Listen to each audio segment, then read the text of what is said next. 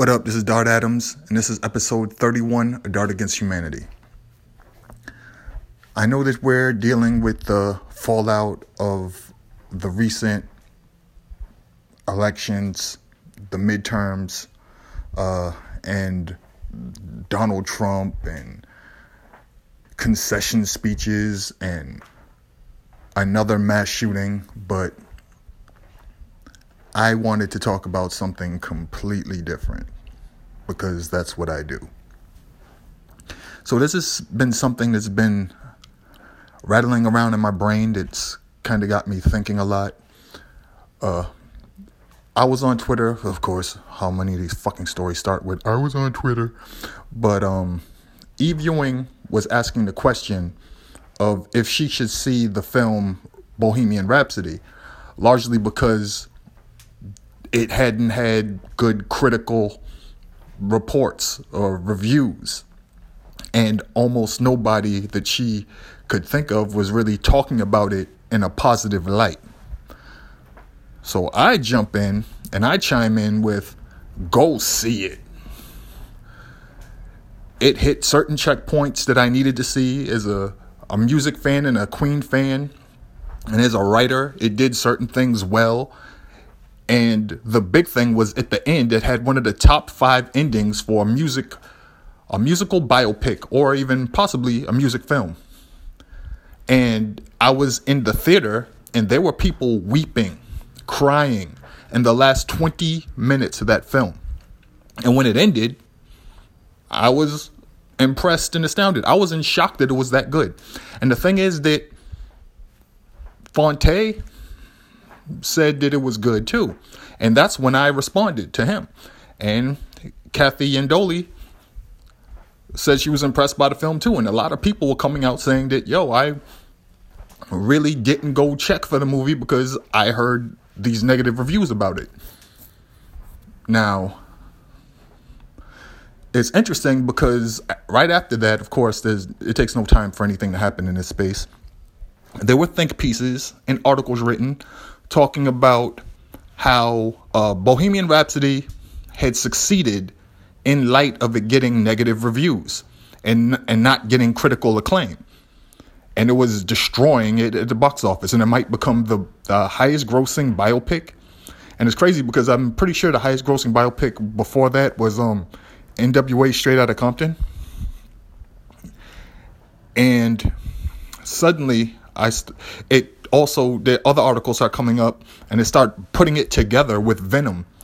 Venom, which did not get good reviews critically, but did extremely well at the box office. I feel as though it's a little different. Venom is a highly popular comic book character. And it's a comic book film. So I don't think it's fair to put it on the same comparison axis as a film about Queen. But what have you. They just wanted to use the example that it doesn't matter. Critical acclaim and what critics say about films don't really matter. It kind of bothered me because,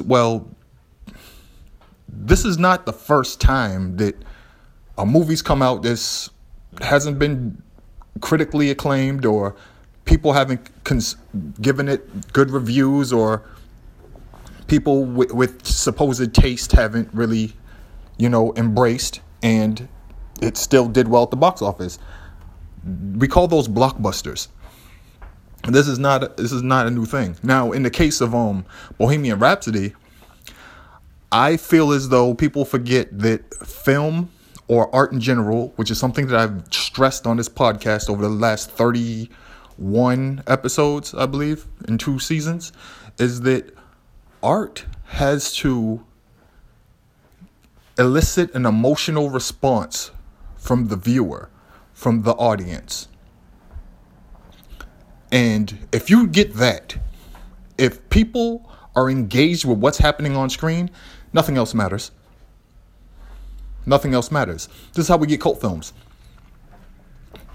A lot of cult films or the genre of cult films, or the idea of what a cult film is, has to do with the fact that it doesn't follow the traditional format, or it didn't come out in a traditional way, or was on a mainstream outlet, and it didn't catch on with audiences immediately when it first came out, or was an indie project which didn't get any reach or likes or mainstream attention in order to thrust it into the space that it needed to be in order to gain more eyes. But people caught on to it later when it came out on video or Netflix, Redbox, fucking Hulu, whatever the hell, whenever people had another means to access it, meaning they didn't have to go to the box office or go to the theater to see it, then it started to catch on, or people started to talk about it via social media. But this has been the case a lot of times, where the critical eye doesn't really see value in something that the general audience does. This isn't new. Let's put it this way. When I have discussions about art or film or music, one of the things people love to bring up is what the general public or the average person felt about it. I don't fucking care how the average person felt about it. Because for the most part, the average person doesn't really have great taste, or is able to differentiate certain things that I am. However, by the same token, I don't necessarily care what certain critics think, because to me it's the same thing. They are looking at something completely different and looking for something completely different, and they have all these other boxes that they want to check off, and they have this other set of standards that may not matter to me. And that's just around the board. There are certain people in every space who I look to, who I can discuss certain things with, because I know that they're going to be able to bring ideas to the table I haven't thought of, or bring up points that I wouldn't think of, or they're going to understand the references and the cues and know backstory and history the way is necessary for it to make it a real conversation, as opposed to an argument on Twitter with somebody who's 19 who doesn't know shit, or someone who's 27 on Twitter who doesn't know shit, or someone who's 55 on Twitter and doesn't know shit. Age is just a number, and you can be an idiot at any age. Just know that. Now, another reason for me to have this discussion is that while we were on this subject, we ended up getting to the 20th anniversary of Belly. At Complex Con, they had this big event discussing Belly and its legacy and stuff like that. Now, here's the thing about Belly. Belly is easily one of the most beloved black films, or cult films, I think it falls into both categories, of the past 20 years. But as I was talking about Belly, I quickly pointed out that it's a flawed film. It has issues. And when I did that, a bunch of people jumped down my throat on Twitter talking about, how could you say that about Belly? It had this, it had this, it had this, it had this. And I'm like, the acting was not great. The script kind of went in a divergent path. Certain ideas that they brought up, they never finished. There were fucking plot holes big enough to drive a goddamn Datsun through. So what are you talking about?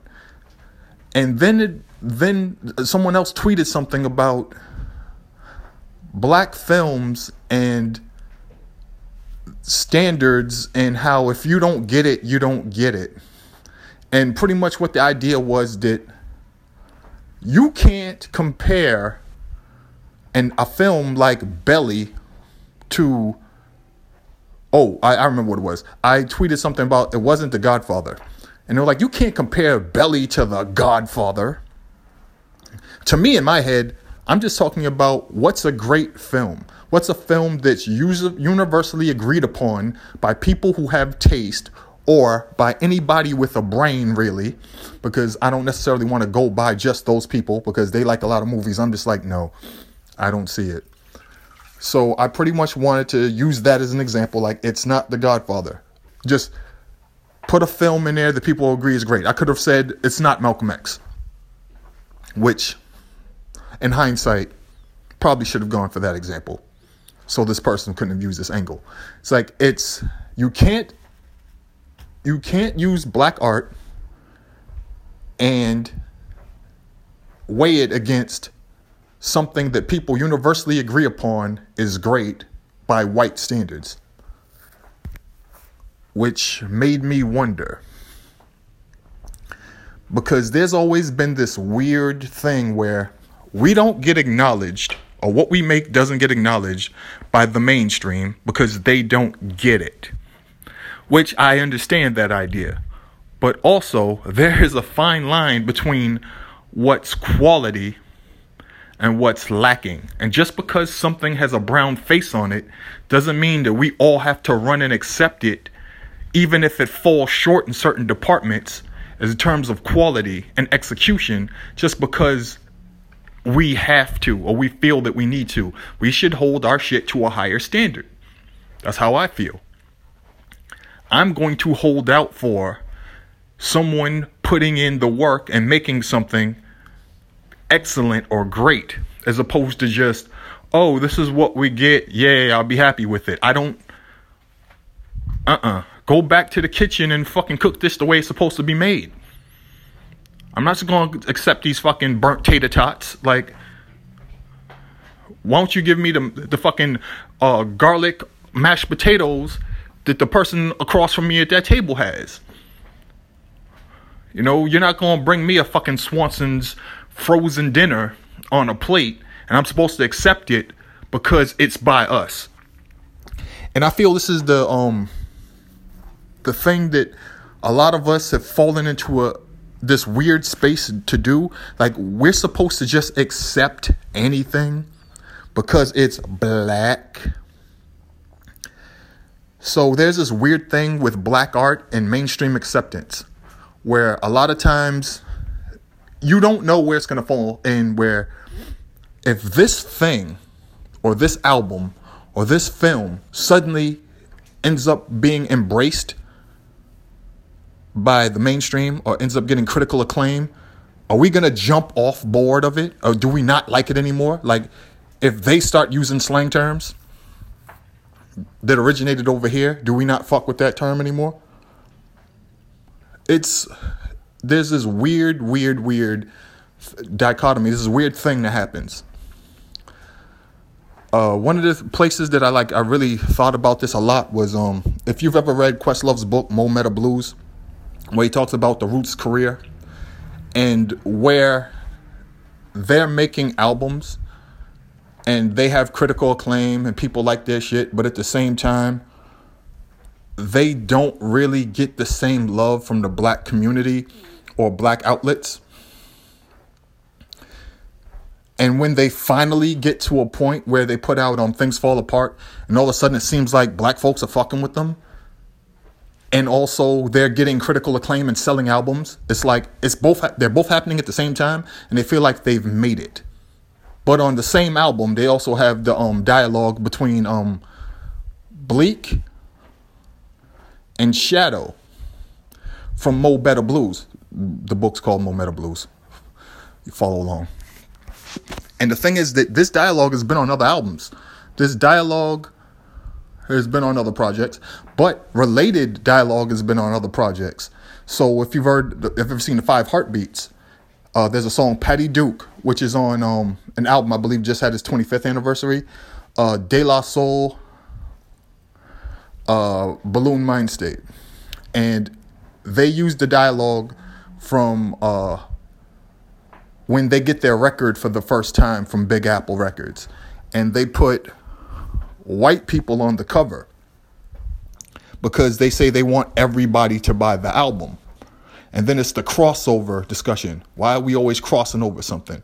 And then Dresser says, if we build a strong audience, a strong crossover audience, then we could come back. And it's like, crossover is nothing but a double cross. Once you lose your audience, you'll never get them back. Now, that same dialogue is on another album that I love, which I think the album went gold. I'm not sure many people remember it. They don't bring it up as much. It had its 25th anniversary, I believe, last year. So it's Positive K's album, Skills to Pay the Bills.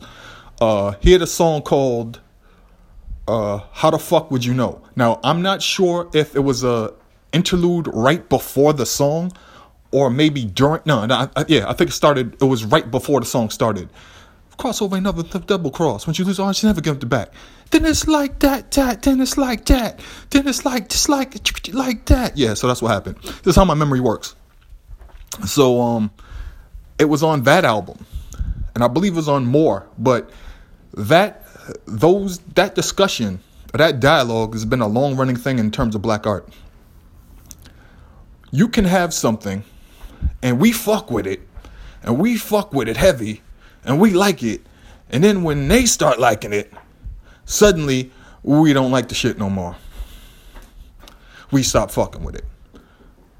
Now, this has happened in with just groups, not just albums, but entire fucking genres of music before. In the continuum of black music and black art. Okay? People always talk about how rock and roll was lost. Rock and roll was lost largely because there was no black ownership in it. Rock and roll was lost from the beginning because rock and roll was named. It used to be rhythm and black. It was named rock and roll specifically by white guys or white people, including Alan Freed, who needed to give it a name or something in order to market it and sell it as tours or get it in films.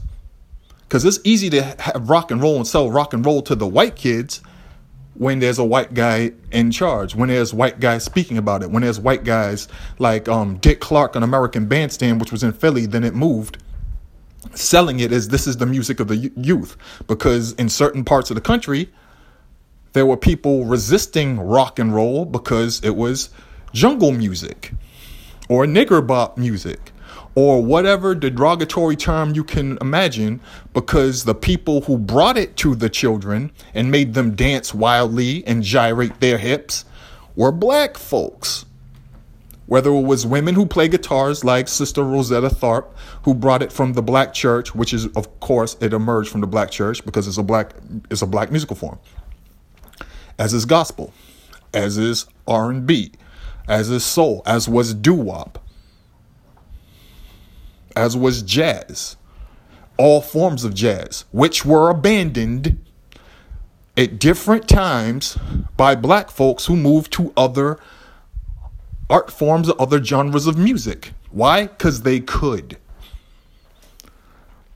There's a saying, all right? Energy doesn't die, it just transforms.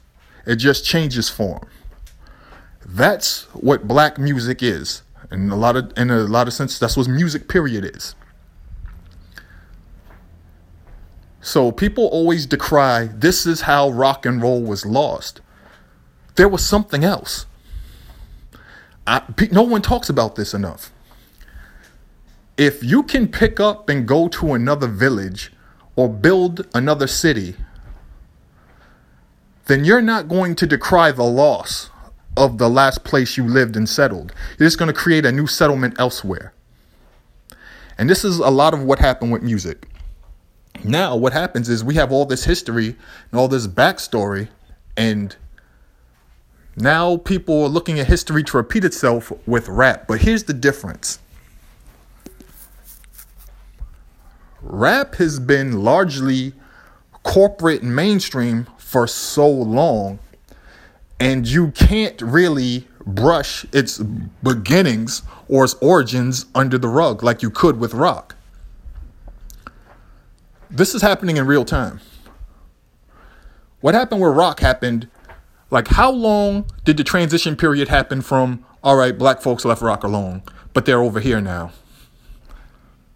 How long did that happen? How long was the transition period? No one talks about that? Has anybody written about this? Before, it was like, oh shit, yeah, black folks don't really fuck with rock no more because they already had something else over here. Or was it just a bunch of black rockers sitting down like, oh God, they pushed us out our own thing. Whatever will we do? Or were they over here already playing something else and they were like, yeah, they got us the fuck up out of there. Or we left. Which one is it? But the thing is that it happened. But again, it happened because at the beginning, there was really no ownership. When a record came out or a song came out, you put something out, whose names were on the list is the person who wrote the song or produced the song. A lot of times the producer or the writer of the song wasn't actually the producer or the writer of the song. So what happened is you had a whole bunch of people who had catalogs and back catalogs of famous artists' recordings and benefited from it and profited from it for years and years and decades and generations, and were able to put their kids through college and become famous and rich off the backs of people that went broke. Now, that's not unique to just rock. That's how music industry works, period. And as long as the music industry has been in existence, this has been something that's been happening. But when you look at how black music or black art is viewed in a wider scope, there's always this thing where we're going to support this, but not that. We'll support this, but not that. But then there's some people that push back against it because I'm going to support this because it's better and because it's the best quality material and it's the best quality art, regardless of if it gets mainstream acceptance. But y'all all gravitate to this because they're not fucking with it yet. But it's not great. But the people who do like it from over there, y'all aren't bothered by them. But they just see it as entertainment. They don't see any real value or art in it. It's just something that they're going to consume and like now and then not fuck with it again. Or brush it off as the shit that they liked when they were 19, 20, 21. Because it's loud. And it's funny to them. And they're like tourists and they have this voyeuristic view of it. And there's this weird conversation that we need to have. Or not weird. There's a real conversation we need to have with that. Why is it that, for the most part with black art, people, the general public, don't get mad when they need to get mad? They're not cautious when they need to be cautious. And they shun the shit that they need to be embracing and elevating.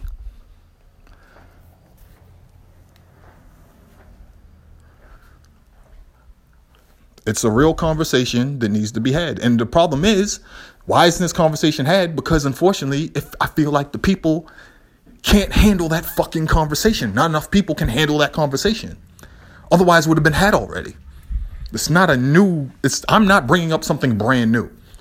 I'm not that smart. I'm not a fucking genius. Well,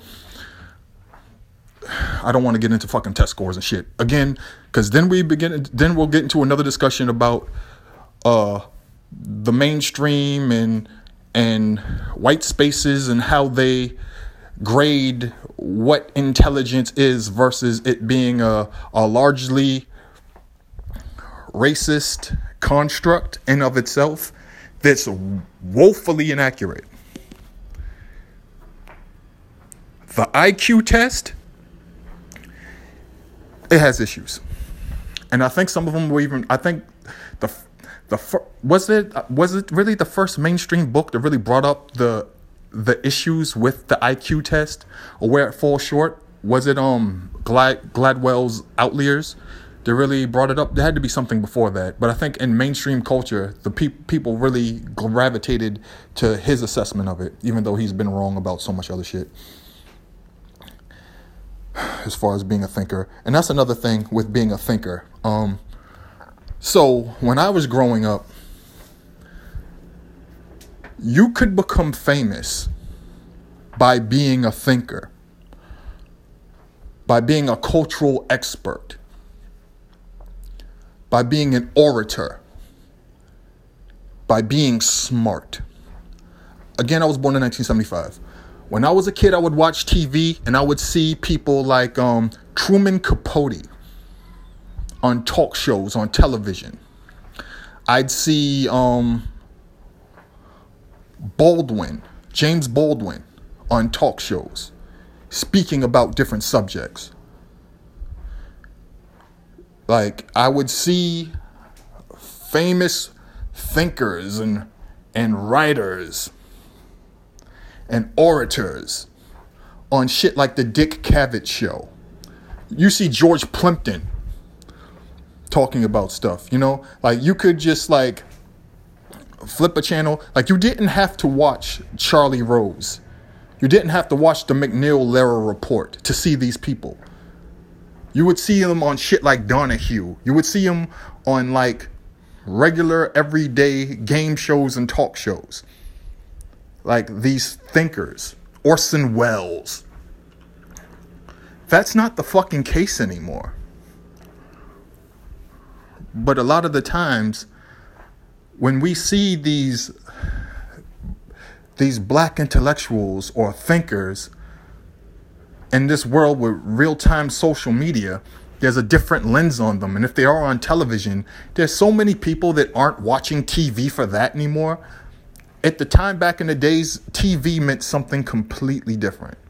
I've mentioned it in previous episodes of Dart Against Humanity, how music and art and culture spread. If you were on television, everybody was watching it. All you had to do was get on the Johnny Carson show and you were a fucking household name, and overnight everyone knew who you were. Okay? If you were a comedian and you got on David Letterman or the Johnny Carson show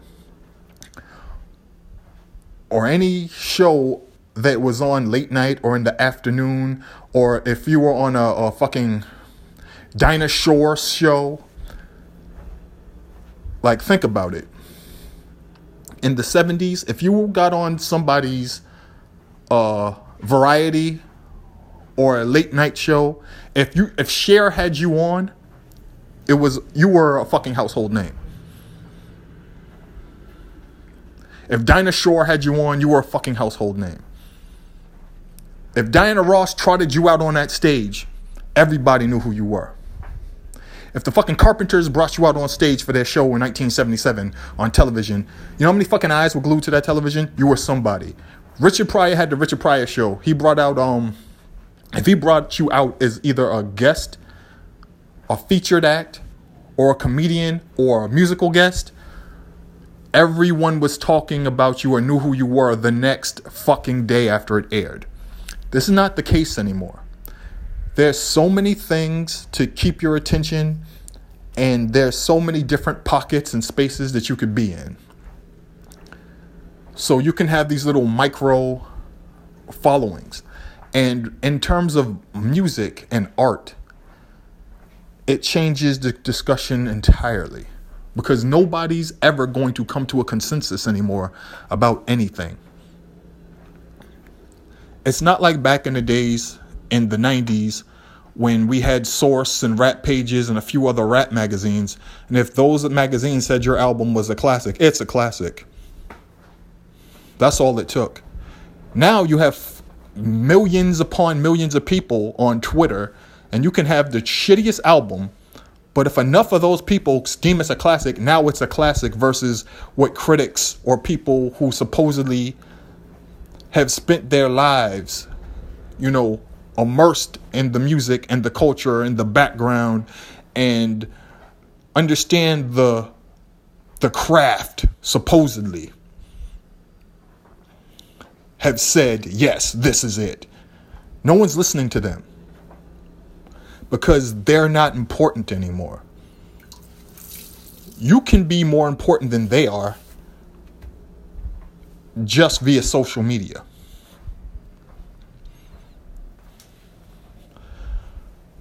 But again, there's just this weird thing now where black art, it fights against the idea of what high art is or what quality is, whatever that means. Because as soon as you bring that up, now we've delved into the world of snobbery. And again, I've discussed this. This is a recent podcast I've done talking about elitism and everything else. I don't really subscribe to that because there are such stringent rules. And everything has to fall under these fucking guidelines. And it has to fit in this little box. And that's not how the world or art or culture works. There's so many gray areas. So, if you listen, a perfect example, my boy J-Zone said this. If you put up a list of 1994 and the greatest rap albums and I don't see the Odd Squad's Fat Enough for Everybody on it, then fuck the entire list. I completely agree. But by the same token, I'm this way with all art. So if you make a list of the best films of 2018 and you don't think that Bohemian Rhapsody belongs on that list because it wasn't the film you wanted it to be, then you're a fucking idiot. And I do understand the concept that people take high art and they raise it to a place where everything needs to mirror it. There's more than one way to reach that. And just like I always say, I decry the Baseball Hall of Fame and the old writers who look at certain players and think that they don't belong in the Baseball Hall of Fame and have written them off from making it, which makes no sense to me. I feel the same way about film, music, whatever. Any kind of art you can imagine. However, I still don't like Venom. I think Venom was terrible. But I understand people enjoyed it. But I still fucking hate Venom. I explained that I've actually written about this before, way back in the Poisonous Paragraphs days. I was working in a movie theater the day Fight Club came out. Fight Club, of course, based on the book by Chuck Palahniuk. People came to the theater, paid their money, sat in the theater. Between 30 and 45 minutes into the film, people began exiting the theater and asking for a manager or someone to complain to. I, of course, at that time was a manager, and I took some of these complaints. There were people complaining that the film was boring, and it had no point, and it was banal, and it was ridiculous. Ultimately, they were mad because they saw the trailer. They heard the music by the Chemical Brothers or whomever. They saw it was going to be Edward Norton and Brad Pitt. And maybe some of them loved the woman in the film who they knew from her working with the dude that made the fucking Batman film I can't watch anymore. But yeah, I know his name. It's just, I don't give a fuck. But what happened was they were completely, it wasn't what they expected it to be. So they brushed back immediately and they hated it. We had to end up giving out like real sorries and those type of tickets. Anybody who's worked at a Lowe's or a Lowe's at that time knows what that is. And so anyway, the point I'm making is that was the opening night for this film. And we never filled that theater again the entire time Fight Club had his run in our theater. Never filled that theater again. 300 seats, never filled it. The movie did not do as well as the studio had hoped. And it came out on video, came out on DVD, came out in rental stores, hit cable, and in 6 months' time after being released for video, it was a runaway cult sensation. It had found its audience. Fast forward a year, 2 years later, critics talk about what a landmark film it is. Fast forward 5 years, it gains even more of an audience. Maybe its audience wasn't born yet. Fast forward 15 years, same thing. People want to put out special editions of it. This is what happens with art a lot of the time. It's made before its time, or it takes a while for people to understand it. When I worked at Tower Records, one of the biggest things was everybody loved Empire Records. Damn the Man. The crazy thing is, when Empire Records came out, nobody was fucking with it. You couldn't pay people to go to the theater to see it. It hits the video stores. All of a sudden, somebody rents it. Somebody else rents it. People are enjoying it.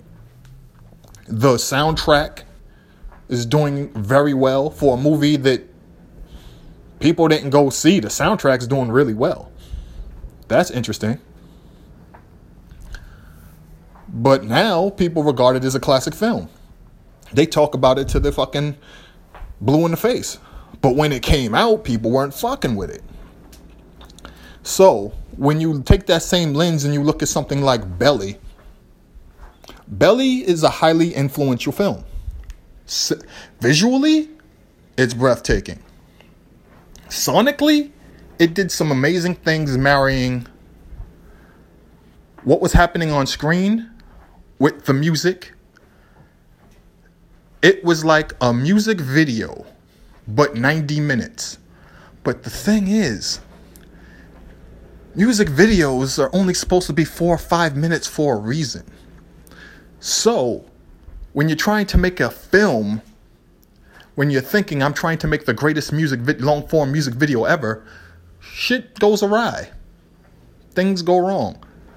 And when you're somebody who loves film, you're going to watch with those eyes as somebody who's into film. Now, I understand why people love and embrace Belly. It's fucking DMX acting next to Nas with T-bars, and Terrell Hicks looking like she's greased up, like she's about to go in the oven and fed to people on Thanksgiving. I mean, visually, screen caps from that film are amazing. You got Method Man, Knowledge Born. But the thing is that the acting is not fucking great. The dialogue is not great.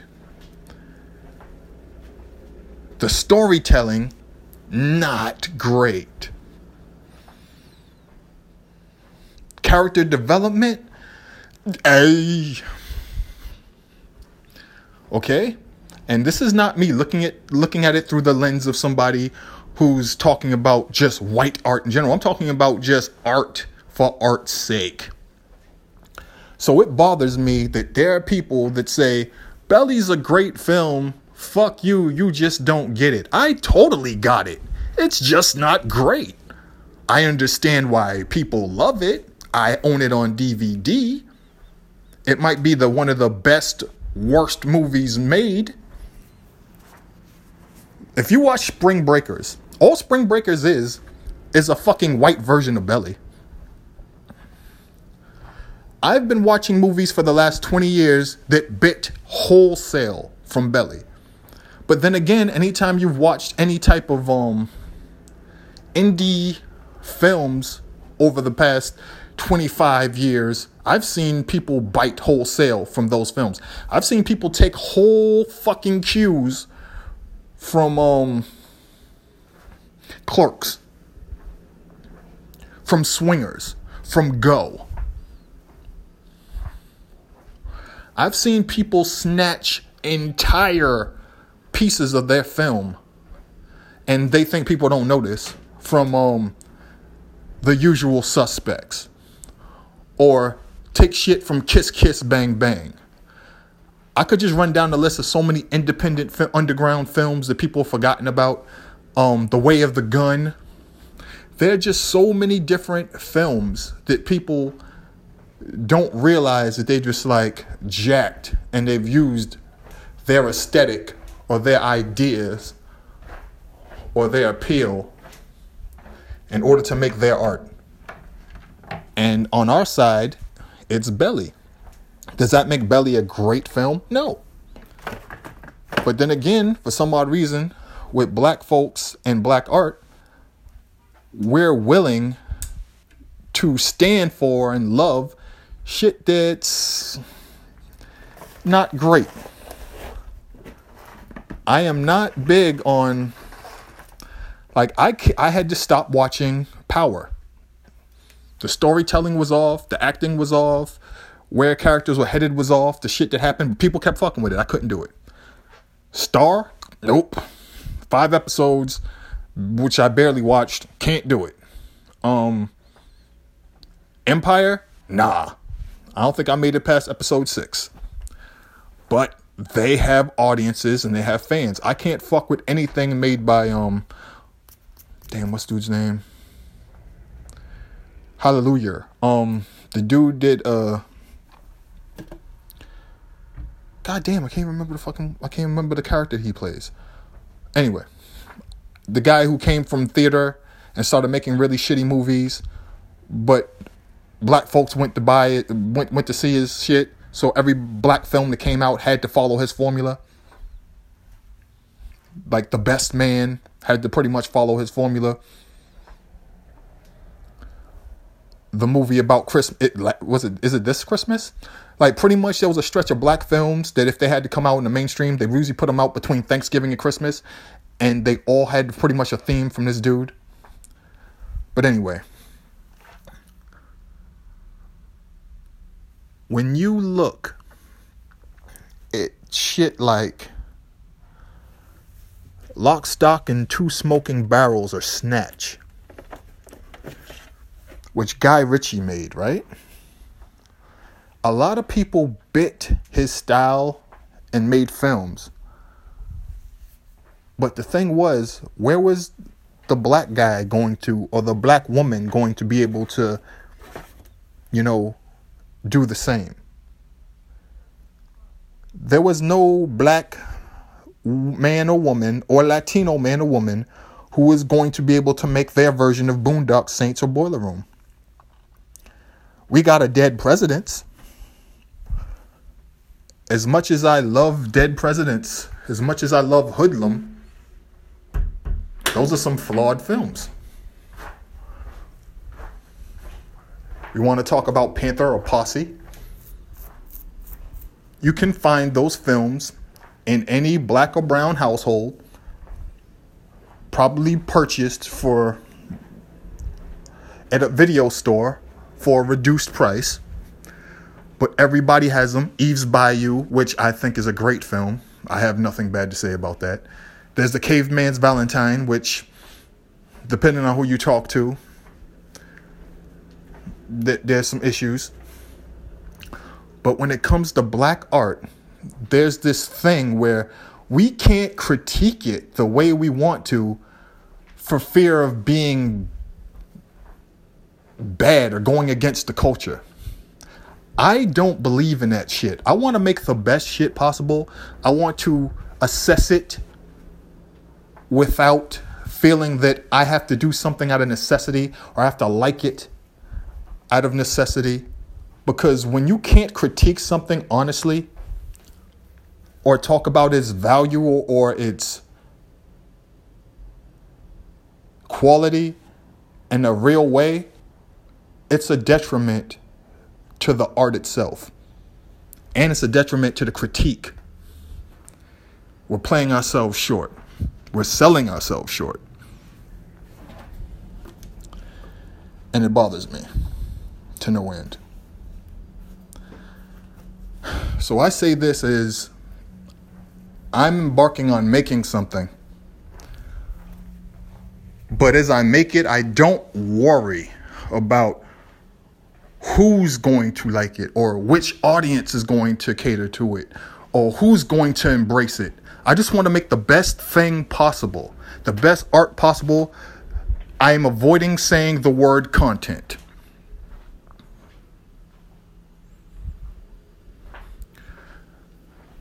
And I'm just going to deal with it, whomever enjoys it, or whomever embraces it, or whomever feels that this is something worth fucking with. Also, just totally forgot. In trying to get to the next space, because what's going to happen is the 35th episode will be the last episode of season 2. And then there's going to be a break made. And how long that break lasts, I said that pretty much it's probably going to stretch until either late January or early February, depending on things that happen over this holiday season. I'll get to that later. So in the meantime, what happened is when your podcast grows to a certain size and gets a certain amount of listens and listeners, what happens is this thing comes up where there's an option where you can have the audience donate or kick in cash or whatever have you. I don't have anything like this. I don't have a fucking Patreon. I don't do any of the cash, the funding apps. I don't do any of that. But this is just something that's happened with Dart Against Humanity. I don't know exactly how it works. I think that there's a prompt that tells people that you can donate here, wherever there. Do whatever the fuck you want. I'm not going to tell people to do it. I don't care. That's like the same way I didn't tell people to rate Dart Against Humanity on Apple Music. You did it anyway. Thanks for that. Or Apple Podcasts. You did that anyway. Or I didn't ask people to push to have it added at different places. I just found out that there are at least 25 different podcast distributors for Dart Against Humanity. And on what I use, Anchor, they only list 13 distributors. And then there's this number for other. And again, I don't like looking at the numbers. I'll explain this. But in this space, these are things that as an adult, you have to fucking do. So when I look at the other number is getting bigger and bigger and bigger and bigger and bigger. The Spotify number gets bigger and bigger and bigger. Certain numbers get bigger and bigger. But the other number is getting really big. And I have to figure out for myself what these other distributors are and how many of them there are. So I just want to thank everybody for the continued support of Dart Against Humanity. Support me however the fuck you want. I'm not going to try to... I hate it when YouTubers and Twitter celebrities and all these other fucking people do it. Just do what the fuck you want. I'm glad you're listening, period. Because I'm just a dude in his living room talking to a phone about whatever the fuck. Before noon. So I'm grateful and appreciative for any of that. If you would have told me 6 months ago that this podcast would have grown the way it has, I wouldn't. Actually, I don't know if I don't even put that much on it. So right now I'm just talking for no reason to a fucking phone, and I'm going to stop very soon because I'm sounding like an idiot. And I just want this to end.